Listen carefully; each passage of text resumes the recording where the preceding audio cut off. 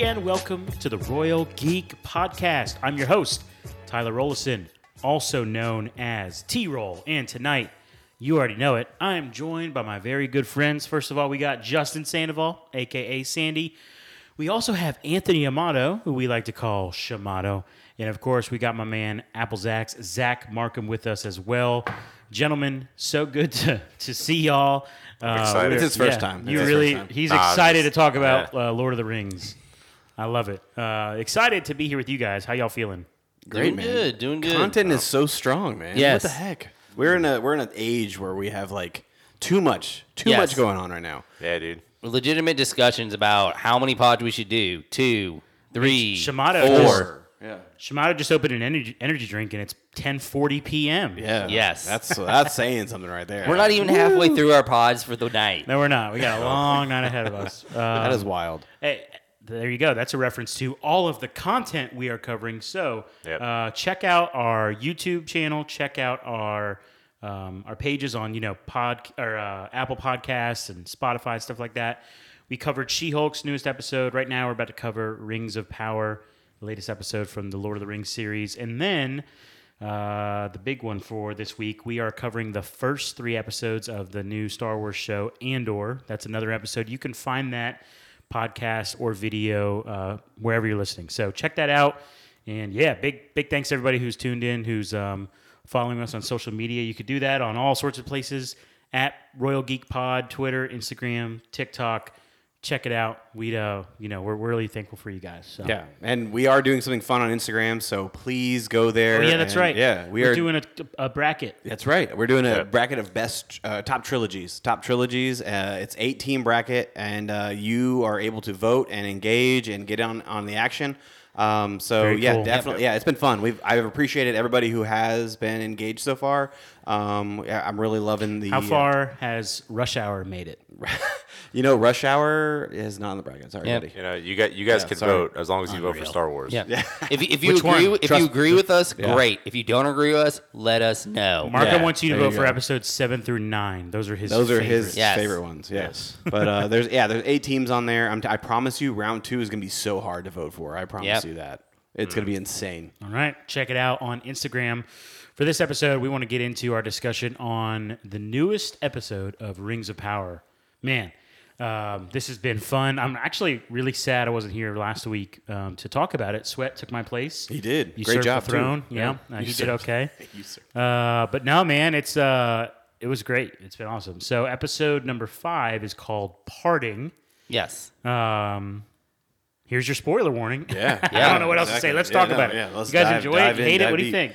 I love the episode, man. I cannot get over how visually stunning this show is. I feel like every episode we're just going to talk about how incredibly stunning this show is. But the storyline, I feel like, has gained a bunch of meatiness. The chunk of the story is picking up here, and I feel like every storyline that we've dabbled with so far has picked up steam. Yeah, and there's been momentum. Yes, there's been massive momentum in this episode, and I truly enjoyed the story that they were laying out for how rest of the season is going to go. Yeah, I feel like they've done a really great job up to this point, and the name of the episode was so fitting, I felt. Because up to this point, they've been building relationships, they've been showing us all the relationships, and this is the episode where you start to see literally the partings. Like, people are either, whether it be physically leaving or the way their relationships are going to start, differing and parting. So you're really just seeing all these, everything's coming to a head. This is the break point for the season.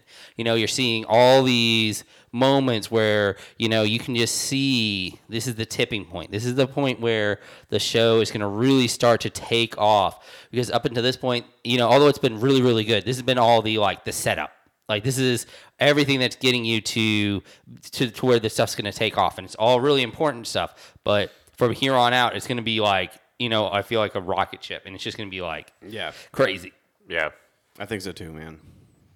I've enjoyed all the storylines that they are portraying and everything in this episode. I know in the in the past couple of reviews that we did, we've been like bracketing them by 1, 2, and 3. But I've enjoyed every single one of them, to be honest with you. All of them, like you said, like have that momentum. They're picking up steam and has that meatiness to it.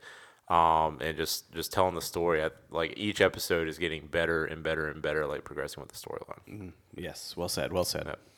Yeah, I thought it's been very enjoyable. I love Durin. Not gonna lie. Yeah, man. Yes. How can you not, dude? He just what he said about the table. Yes, I love dude. that. I love Yes. that.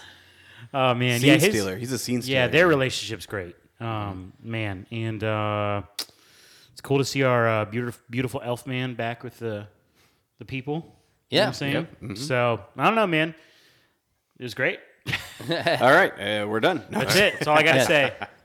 I will say we did get the return of the Harfoots this time, and which I'm not. Yeah, they had a whole episode off. That's right. They had a whole episode off. Yeah, I'm not. I haven't been too high on the storyline. However, there have been a lot of things that happened with them that have piqued my interest. Okay, so one of them being like, okay, so we see the flashback of the stranger landing in the crater, right? Yeah. And then they move on, right? And then these, I don't know what they are. Like Chad, if you're listening to this, tell me who these people are. But they're freaky looking people, randomly like just staring out. Obviously, they're looking for the stranger, right? Yes. They're looking for the meteor man who fell from the sky. Aren't we all? Yeah, exactly. We're all trying to figure out who the heck this is, which I believe, like, I said Gandalf, but obviously, like, that's wrong. I'm wrong. I'm an idiot. Okay, but Is it wrong? I think it is. I think it is. I think whoever this is a villain. I do think this is a villain. Nope. No, you don't think that either? I don't think so. I mean, Okay. I think it's Gandalf. No. So here's some speculation. Okay. Yeah. All right. So he came too soon though. Like Gandalf shouldn't be here yet. So he came an age earlier than what I forget the creator of the books. Sorry guys. Tolkien? Tolkien. Yeah. Than what he wrote him in as. But with everything that's going on, like with the story, like I strongly believe that it's Gandalf, and it makes sense if it is Gandalf. That him being with the Harfoots right now explain why Gandalf he's never in one place in the movies. Like he's always migrating like from place to place to place. Because he doesn't really have a home. Correct. Yeah, he picked this up early from the Harfoots. It also explains the connection that he has with the why he believes hobbits are so. Yeah. Correct. These creepy people, whoever they are, dressed in white robes. I think either one or two things. Either one, they're with the youngest guy's with Saruman, or he is Saruman, or what's the villain's name? Sauron? Sauron. Yeah. Wow, guys. This guy literally just finished binging the entire Tolkien series. I'm terrible with everything. names. Yeah. You don't need the author's name. Or they're with Sauron. So Yes, either one of those two things. Either the young guy in there is Saruman, or they're like some branch with Sauron. Yeah, those people, they looked bad, right? Like just the very shape of their faces. Yeah, it was very uneasy. Yeah, I mean, they looked like clean and like white and all that stuff, like what they were wearing, but it kind of reminded me of like the I don't know if you guys have seen the original Da Vinci Code. Kind of reminded me of like the albino like priest from the first Da Vinci Code. Like they're very like creepy people. I could even see it being that they're like similar. Maybe they're not necessarily like villains, but they're like from a similar setup as Gandalf. They may be wizards themselves in some form or fashion. Yep. And then they're like tracking they're basically tracking him as another wizard, potentially. If he is, like, so maybe they're not, and they may still end up being towards the villain side, but they may not be necessarily like they may be the more conformist, like, version of a wizard in this universe potentially. But yeah, I mean, I think it's very it is a little interesting because I do find that the Harefoot storyline is the one that I'm the least interested in, but it's definitely being shown as super important. Like they're like they're definitely hinting at so much importance to it, but it still is a little bit like the one that when I'm thinking about them, when the Harefoots are on screen, I'm the least interested. Not to say that I'm like... because you don't like little people, man. I mean, maybe. Wow. I mean... Wow. Is this... We're going to go here now? No. I'm just saying. I mean... I mean, just the way that it's set up. And I'm not saying that I don't like the storyline. It's just the one that I'm like the least interested in it. Lower tier. It's like it's like a it's like the attractiveness of the Hemsworth brothers. It's like it's the least attractive Hemsworth brother. Still attractive, but just the least attractive of them. In fairness, I always felt that way about the Hobbits in like the original trilogy. I really did. Man, I love the Hobbits. The Hobbits is like it's my favorite storyline. Oh yeah, yeah, dude. I mean, Samwise, phenomenal. Yeah, dude. If I was in the Lord of the Rings trilogy, I'd be a Hobbit, man. You're 6'2", 6'3", right? Hey, dude, Yeah. I'll change. don't judge on size. I have big feet. Right. I have big feet. This is true. Hey, I mean, but would you really want like the middle shelf to be like out of reach? Nothing will be out of reach because the house that I live in. That's dope. Okay, but the thing is, when you actually get to adventuring, nothing is made for your size. I would never adventure. I would just stay in my. I mean, that may be the most Hobbit thing to say right there, though. Hey, dude, like, that's what it is. Like when they're in that universe of the Shire, they're like the idea of adventuring is literally seen as like a moral black spot on you for like wanting to. Yeah, dude, and it makes sense. I didn't even want to come here tonight. I don't want to leave my house. Yeah, but I ventured out here. We're proud of you. It really is that way because that's the way it's literally the way they're seen in like when you read the books. Like I mean, it's not so much in the movies you don't see it as much, but in the books, it's literally the way the other hobbits see. Like when the Baggins go out and stuff, it's literally seen as a black mark on their character. The fact that they want to do that, and maybe the reason for that is the fact that for so long we've seen for the Harefoots that they've had to be migratory. So like the idea of it's almost like in their mind regressing, because of the fact that they'd be moving back to the idea of having to move from space to space is what they consider adventuring. Whereas now they've seen it as they've been able to settle and they can be safe in this one area. Yeah. And the idea of having to go back in their history is seen as a step back in evolution almost. Yeah. Yeah, interesting. And real quick before we move on. I do have a very interesting speculation, and this is just for me, recently watching the Hobbit movies and the Lord of the Rings movies and all this too.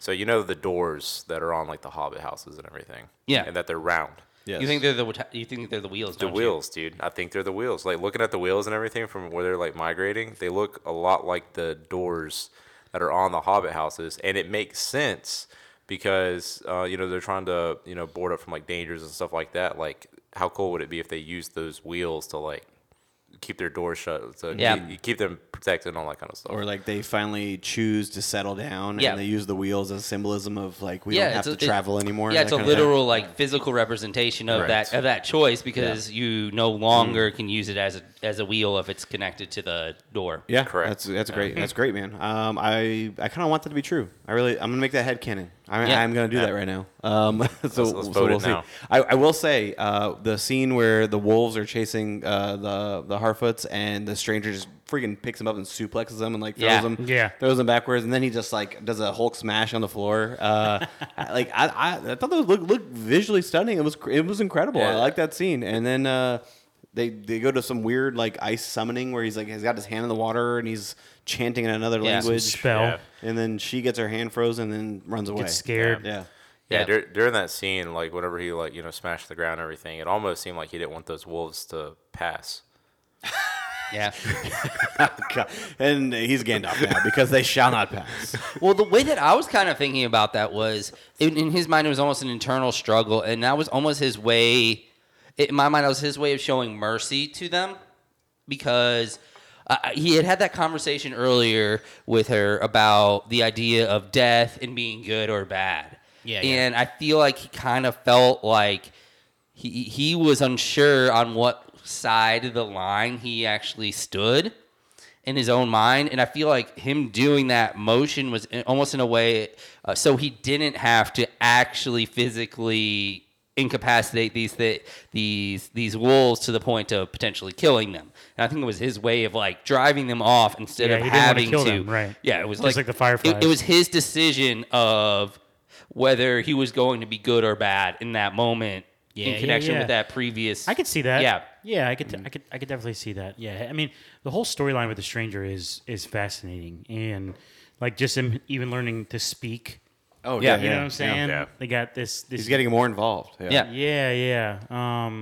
What do you guys think? So Nori ran off there, obviously scared. Yeah. Because she about had her arm frozen off.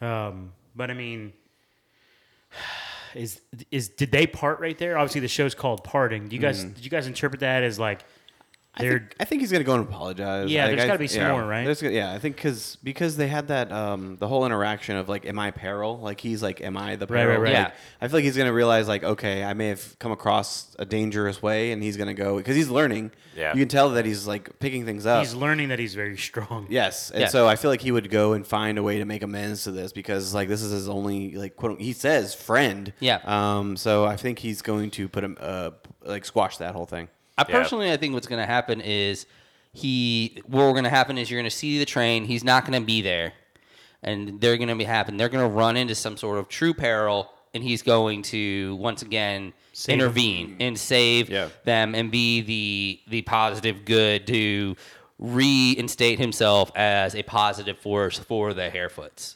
Okay.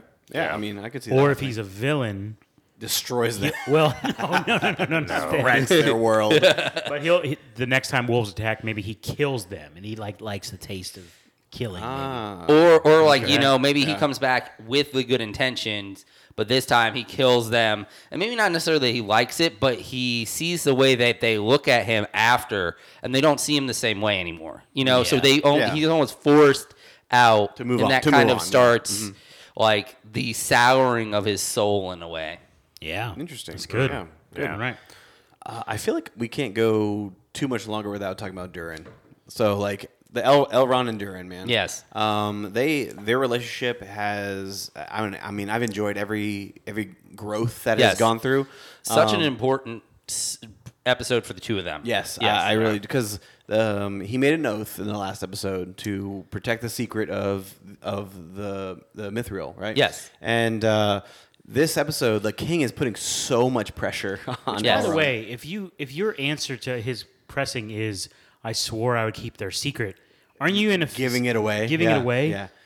Yeah, you are, but I didn't guess get the that at elf. all. I guess the elf king can't act unless he has like facts, right? Like, Yeah. I mean, if you're ruling a kingdom, you're not going to go based off a rumor, right? Like you're gonna. Well, that's the hopes, right? That's the hopes. I mean, that's the best he could have done in that situation because the Elf King. They kinda had him pinned in the corner. It's more about Elrond physically giving up the information and betraying that relationship because the king already knows, and Elrond already knows that the king already knows. Yeah. But it's about it's the literal idea of breaking the promise. That is what's important to him in this situation. Yeah, because correct. I think they both know that the Mithril has been found and that it's there. Yeah. Yeah. But I think it's just the actual fact of breaking the relationship that's important to Elrond in this moment. Yeah, I think it was the most like honorable thing he could have done too. Yes. I feel like it would be very out of his character as far as like the qualities and everything he's portrayed so far in the series.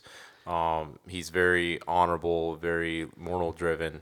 I feel like it was very like in his character to say, yeah, I do know about the Mithril, but I'm not going to tell you because of the promise that I made to my friend. Yeah. Yeah, very good, man. And I feel like the scene where they're at this dinner, right, and the chess match, the mental chess match that Prince Durin and the king, they have where they're like, oh, you tell me what's going on. Oh no, you tell me. Like they're like trying to get information back from each other, and then Durin just is like, where'd you get this table from? And then he goes on this like elaborate, detailed. This is from the depths of the depths, where like we only use it for tombs and monuments and that kind of stuff. And then he's like, well, we'll send it back with you. And then later on, it's revealed. Like Elrond's like, you just made it up. Table. Yeah, you just made it up. My wife was gonna love this table. Like, it was fantastic. And that was and then the conversation that kind of precedes that as it goes at they talk about the bond that they have with each other, but then like my race is like peril is here. Like, can you do something about this? And he's like, well, we got to convince my dad.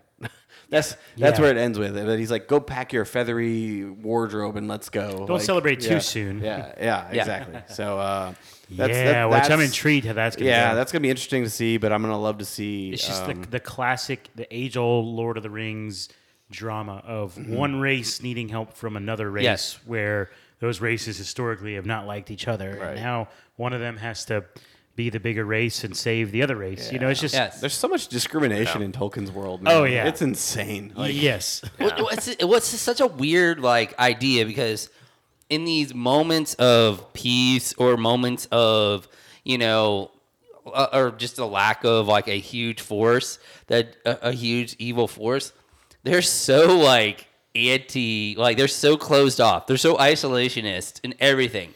But but I think that's one of the cool things that you get to see. It kind of in a way shows the best of what man, or you know, whatever race it may be, the best and the worst qualities. You know, you're seeing, you know, being closed off when you don't need somebody, but it always seems like somebody shows up just when you need them to as well. So showing the best qualities, you know, because you know, the elves showed up, you know, at Helm's Deep to help man. You know, Rohan rode, even though they didn't have to help Gondor. You know, like because you know Gondor is behind their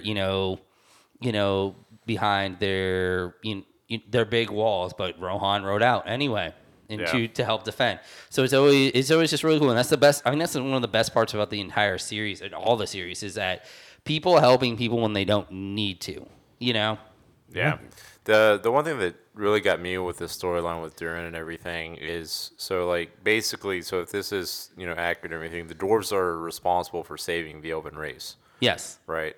So like once you get to the Hobbit and everything, and like the elves like turn their backs on the dwarves and everything and like look the other way pretty much, seems very odd in my opinion. That's true. Especially if like they're the ones who are responsible for like your being and your ability to stay in Middle Earth. There's still more story to tell. There Correct. could be. So I guess really what I'm saying is I'm very interested to see like how it gets to that point. Well, you also got to think about it is at least the way that the elves see it. The Mithril is theirs because they fought to they had an elf literally fighting there to create this item. There was no dwarf there to help create that item. And even though dwarves are the ones that found it and the dwarves are the ones that are mining it, I think elves don't necessarily see it as at least as a race. Maybe Elrond does because he's there and he understands the situation. But I don't think elves see it as dwarves saving them. They see it as the dwarves are giving something to them that was already theirs. Yeah. You know? And how about the scene and the imagery of the elf on one side of the tree fighting and putting his energy into the tree? The classic good and evil, yes. It just visually, it looked great. And then the tree, when it it ignites, and then you see the light travel into the depths of the mountain. I thoroughly enjoyed that, man. It was phenomenal. Looked incredible. Yeah, it really did. Like there's so many visuals of the show, and they hit on so many different levels, whether it's from like the scenery of the mountains to the oceans of around Numenor. Like it's so much. It really is. And I mean, I feel like Numenor is a good spot to go to now. Hit it. Galadriel. Okay, just jump straight in right here. The fight scene where she's training these guys was absolutely incredible. And I love how it starts off with the cocky, arrogant, young swordsman who's like, elf woman, yada, right? Like, and then she just goes and predicts every single move, and you can tell that it's centuries of training. Graceful. Yes. She does it in such a way that is just like elegance. It truly is. And she goes against 4 or 5, 6 of these guys, and she's dual wielding, and it just scene by scene, it was just it was truly incredible, and I was there for it, man. I was on board, and it looked incredible. Yeah, the thing about that scene was that I enjoyed too was she was training at the same time. Like she could have easily killed these guys in the first 2 minutes. She literally promoted a guy at the end of it. Within the first minute or first 2 minutes, they would have been gone if they were actually enemies. There were several times where she actually disarmed. She was playing with them. Correct. Yeah, she disarmed these guys, let them get their swords back, and then kept going. Yeah. It was a training session. Yeah. It was. Yeah, exactly. So, I think it just goes to show how BA Galadriel is. Yes. And I can't wait to see, like, once we get further into the series, like some actual fight scenes with her in it, and how brutal. We only got like a little taste of that. Yeah, we have. And you know what this kind of shows me too? It shows me that how fueled by vengeance she truly has been, because she is this good at fighting. And to think about, like, it all started and was fueled by like what happened to her brother, and here she is now. She's invested so much time and so much of her herself in training to become this person who is like, she looks like unbeatable right now, but it was incredible to see. And I there was a moment where I thought when Halbrand came in and like flipped the sword up, like he was going to go against her. Yeah. Oh man, I would have loved that. And if he would have held his own, that would have been incredible to see. Yes, and I think it was a really important scene just from the idea of, for everyone there to understand that how good she actually is. Like, because I think up until this point, no one really ever seen her in combat, and they were just like, this elf is here. Yeah, she's just an elf. Just an elf. Yeah, and they don't really have a reference point of like her abilities. Like, because I think in a lot of ways they think, this elf is asking us to give up our lives for these people who we don't know. Whereas, in a lot of ways, she's asking, she's also willing to risk her own life and she has done it enough to where she is this good to be able to do it. And she kind of proved herself too in that, because of that scene, because at the end when she's like loading onto the ships, like they're like a 10 hut, like they like literally like they stand and they set while she enters the ship. Like that was a great scene. They recognize her. And we finally get that scene that's been like a part of like the promos, like the whole way of her like in that armor. Because I was like, the whole time I was like, when are we actually gonna finally see her in that armor that she's in? Because that's kind of like the armor that you see her in throughout a lot of the promos. And I was like, when are we gonna finally see that? You got your wish. Yes. Yeah, but the whole story with Numenor. Man, I cannot pronounce it. Numenor. Yeah, the whole Queen story. It's just been, not that it's been bad, but it's been tough for me to figure out. You know what I'm saying? But they're only sending 3 ships now because 2 of them blew up. Is that right? 3 ships now. Yes. They had a bunch of but I didn't small ships too. Yeah. Those can't be getting far though. Okay, so they were originally sending 5 ships, 500 men, right? Yes. Like, are they still sending 500 men on 3 ships, or are they like? That's what I want to know. Like, they promised be less. You would think that, but like, I don't know. Maybe they did more. I don't know. I mean, I don't know why it would send less men unless there were also space. destroyed. But can you really keep that many people on the ship when it's? I mean, there's I don't know. There's a capacity. Yeah. I don't know. I mean, I don't know if it's like a Wendy's where there's the fire marshal's gonna come and say, nope, you can't have that. I mean, maybe they needed a fire marshal. For sure. They definitely needed a fire marshal. Yeah. Why weren't there fire extinguishers on those boats, man? Why wasn't up the code? You got all that water right there. Just go. Yeah, dude. They could have. Man, we are so dumb. I mean, but I can't wait to see some of these storylines start overlapping. Yeah. The connection is what I'm like yearning for right now. Yeah. Like, I really want to see the interaction of some of these characters. Like, I mean, I feel like Galadriel and Arondir would be very cool to see interact. Especially because if you think about it, Galadriel is spending all this time trying to like forcing the humans to get onto her cause. Whereas if you think about the mirror, Arondir is he's trying to like get the humans to like listen to him. Like, he's not forcing them. He's like trying to convince them that like, hey, this is happening, and you need to be on. Listen to what I'm saying, because I'm here for you. Whereas Galadriel's like, you have to send your ships, you have to send your people.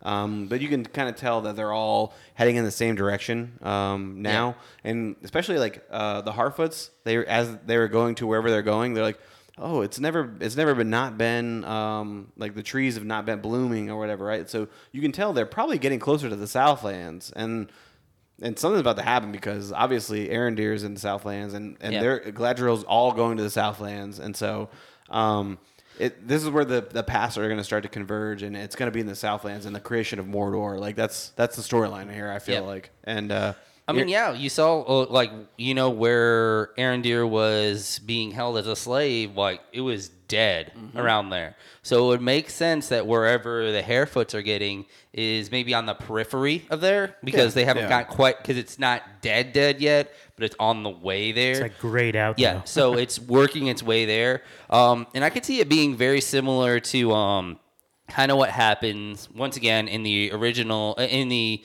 Lord of the Rings universe where, originally Rohan is under siege from an attack, and basically that's what may happen in the Southlands where the elves and Numenor show up and help the Southlands, and then they are able to in turn help out where Arondir is at the fort that they were holding. So they're able to show up and be able to help fend off maybe a large orc attack at some point. Which it does seem very large right now. Yes. Like especially like the torches and the line of torches that and how vast it seemed. I feel like we're definitely going to get an epic battle, which Lord of the Rings is known for: epic, large-scale battles, Yes. Long battles. Yeah, long battle. Like it's legit. Like we might get these last 2 episodes as literally a battle. Like Just one battle. It's possible. It really is. Yeah, I mean, I guess we've had some action, but there has not been a battle. There has not been Correct, armies fighting. No, it's been all small group of actions at the most.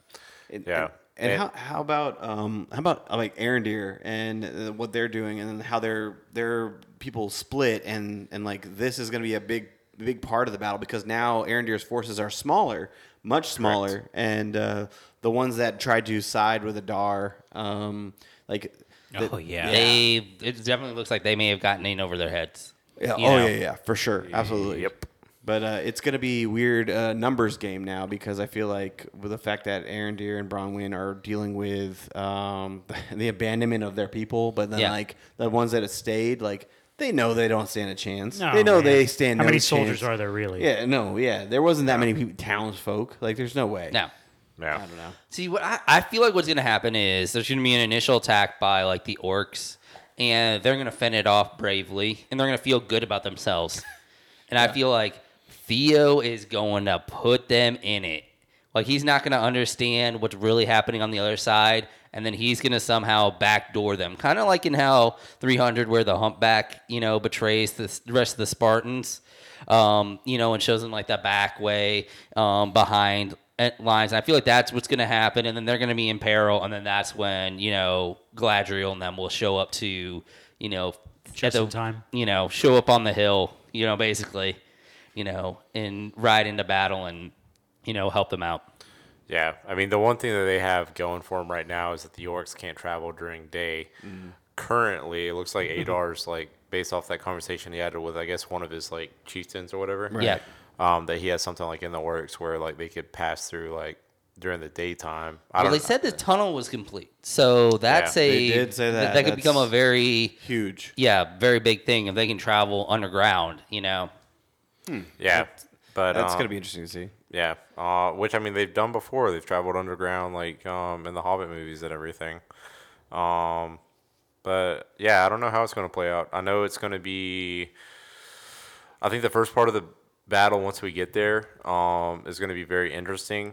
Mainly because like I'm really excited to see like a battle take place with like 2022 version of Lord of the Rings. Yeah, because absolutely. like the first, like the ones that were created like in the first like early 2000s and even with the Hobbit were really good. But with like the effects and then the budget they put in, like I'm expecting like some high quality stuff once we get into like these battles and everything. I agree. Yeah. And I hope they've learned their lesson from some of the Hobbit CGI. And like I know CGI is awesome, but it's about mixing the two. Having great physical special effects and CGI. I think a lot of people think you have one or the other, but it's all about melding the two worlds together and using both to the limits of their abilities, so where a physical effect goes as far as it can, and then you take that CGI effect to put it over the top. Yeah. You're not making the entire suit out of CGI. You are making as much as you can practical, but then, maybe scaling up, you might only be able to have 200 extras, but you make it look like 10,000 extras. Perfect example of this is literally Lord of the Rings and The Hobbit, because the final battle scene with Lord of the Rings was done with majority extras, right? Yes. And then in The Hobbit, they do the orcs are mainly CGI, yes. and you can tell the contrast between the Return of the King and the last Hobbit movie, the Five Armies. It looked drastically different. It really did, and it kind of puts you out of the Hobbit a little bit, because it didn't seem like it was so like grand like it did with Lord of the Rings, because that last battle, it truly felt like it was in the trenches, and it was fully involved with every character there, rather than like they're just background filler, and then they're not going to actually matter in the grand scheme of things. Yeah. So, novice question here, showing my ignorance. It's been a while since I watched the original Lord of the Rings trilogy. Were the orcs never able to be in the sun in those movies too? So the orcs in the trilogy were created by Saruman, the Uruk-hai, I think. There's orcs and there's Uruk-hai. Yeah, so the Uruk-hai was breeded to travel during like sunlight and everything. Oh gosh. Okay. Yeah, and then Saruman had a hand in that. As far as like because they had other orcs with them too. I'm not sure if they traveled with the Uruk-hai, or if it was like just the Uruk-hai that traveled like during sunlight and everything. Okay. Yeah. Okay. I can't remember. You did just watch. So I did just watch. We trust you. Yeah.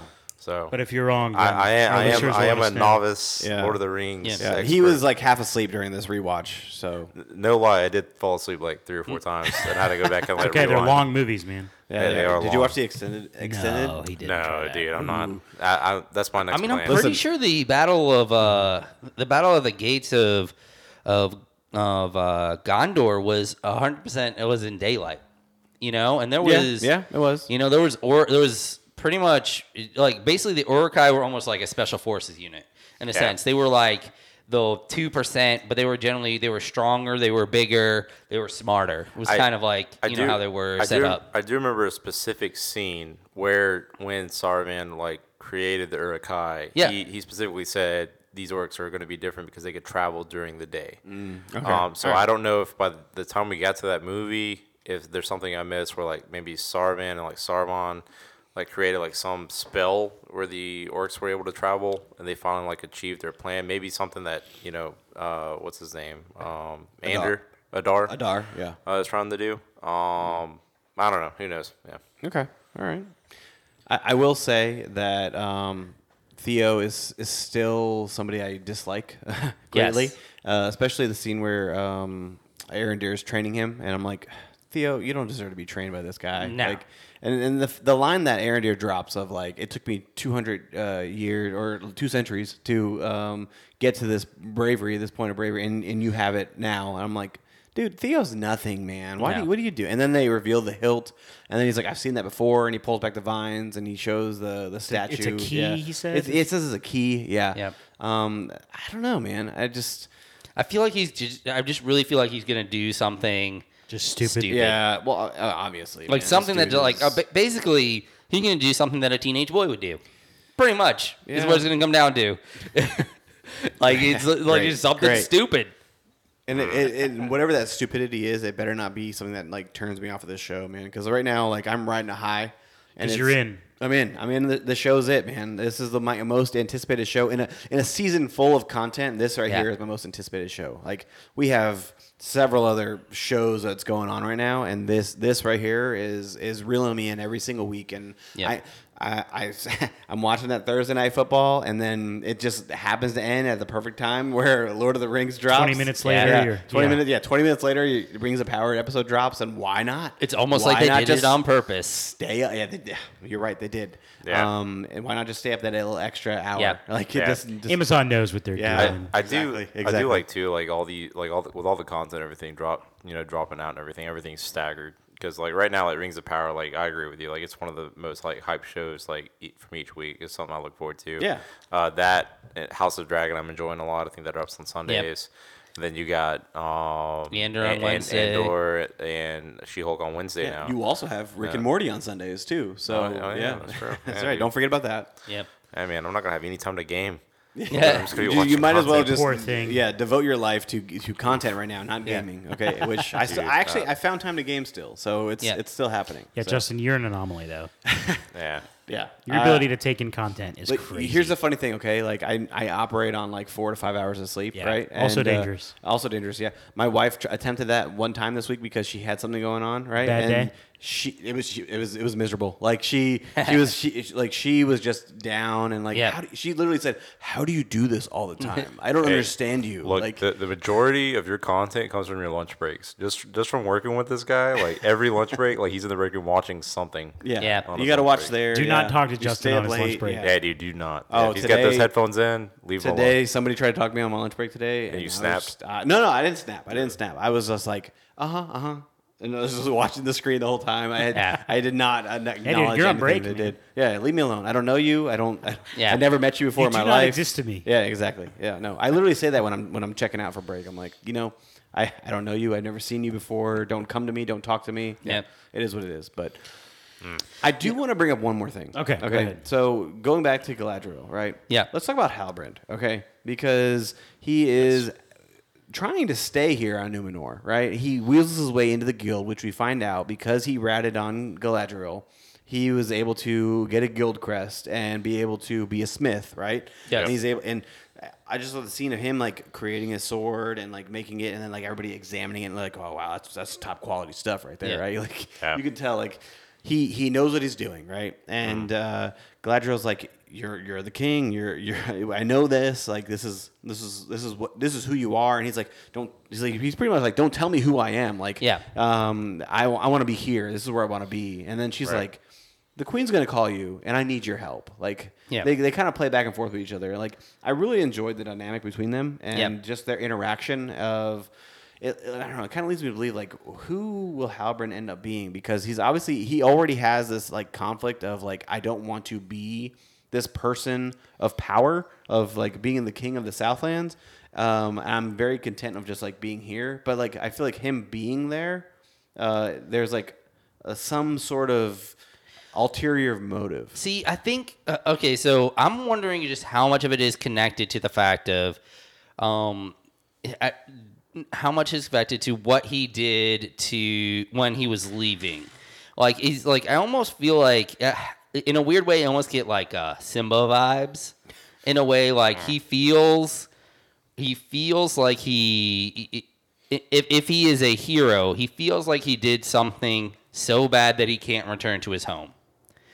And I feel like that's kind of how they're kind of portraying it, is that you don't, because he was basically he literally almost said, you don't know what I did, Yeah. So like, oh yeah, he done did something. He did something. Now, like, is it the hero side where like maybe he did something and he feels really bad about it, and it's like maybe he didn't do something as bad as he thought he did, or maybe something happened and he felt like it was his fault, or was it literally that he did something bad? Because I mean, we have seen some moments of him being a little unhinged, like when he fought the city guard. Yeah. Like, so you can see how it could be the other side too, to where he really is, maybe he's trying to hide who he really is in a way. Like, and, he is this violent person, but he just doesn't want to have to give in to that side. He's definitely hiding something, but he does become more of himself towards the end, I feel like. Yeah, I'm getting the vibe that he's running from something. So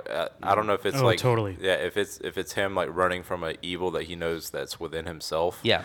And like back when he was in the Southlands, maybe like that's what he wanted to do, was be a smith, but like he was always on like survival instincts where like he had to do things he did not want to do that scarred him and scarred his personality. So the moment he got out, he doesn't want to go back. He wants to live a normal lifestyle where he can practice what he loves doing. And I think he's hoping that he can just do that for like the rest of his life, but something is calling him to do something bigger than himself. He's withdrawing. Yeah, I think really the two big paths for him are either he's running from something in himself or he's running from something that he did.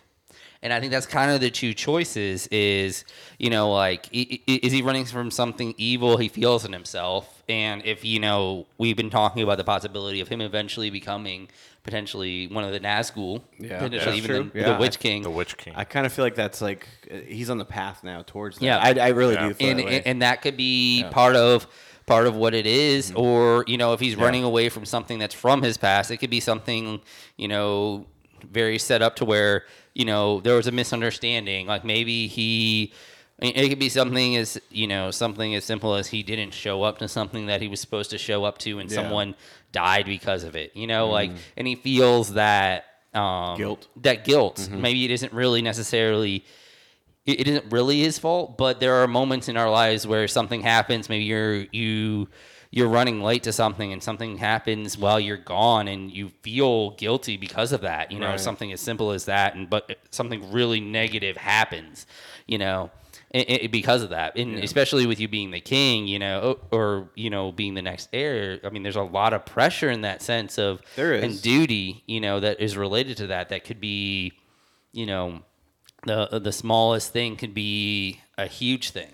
Yeah, and I mean, he's got that weight of like I'm the king, right? Like, and then we also have Isildur, who is slowly every episode kind of gaining momentum to where like he's going to become that status that Halbrand potentially is running away from, and because Isildur, we all know the story of him and the contribution he has to the Lord of the Rings world, and he's like slowly progressing to that level, and that's potentially the level that Halbrand's trying to run away from, like where he's trying to kind of hold back from. I am enjoying the whole like they're making him have to try to earn some of this stuff back, Isildur. Yeah, like his dad is not.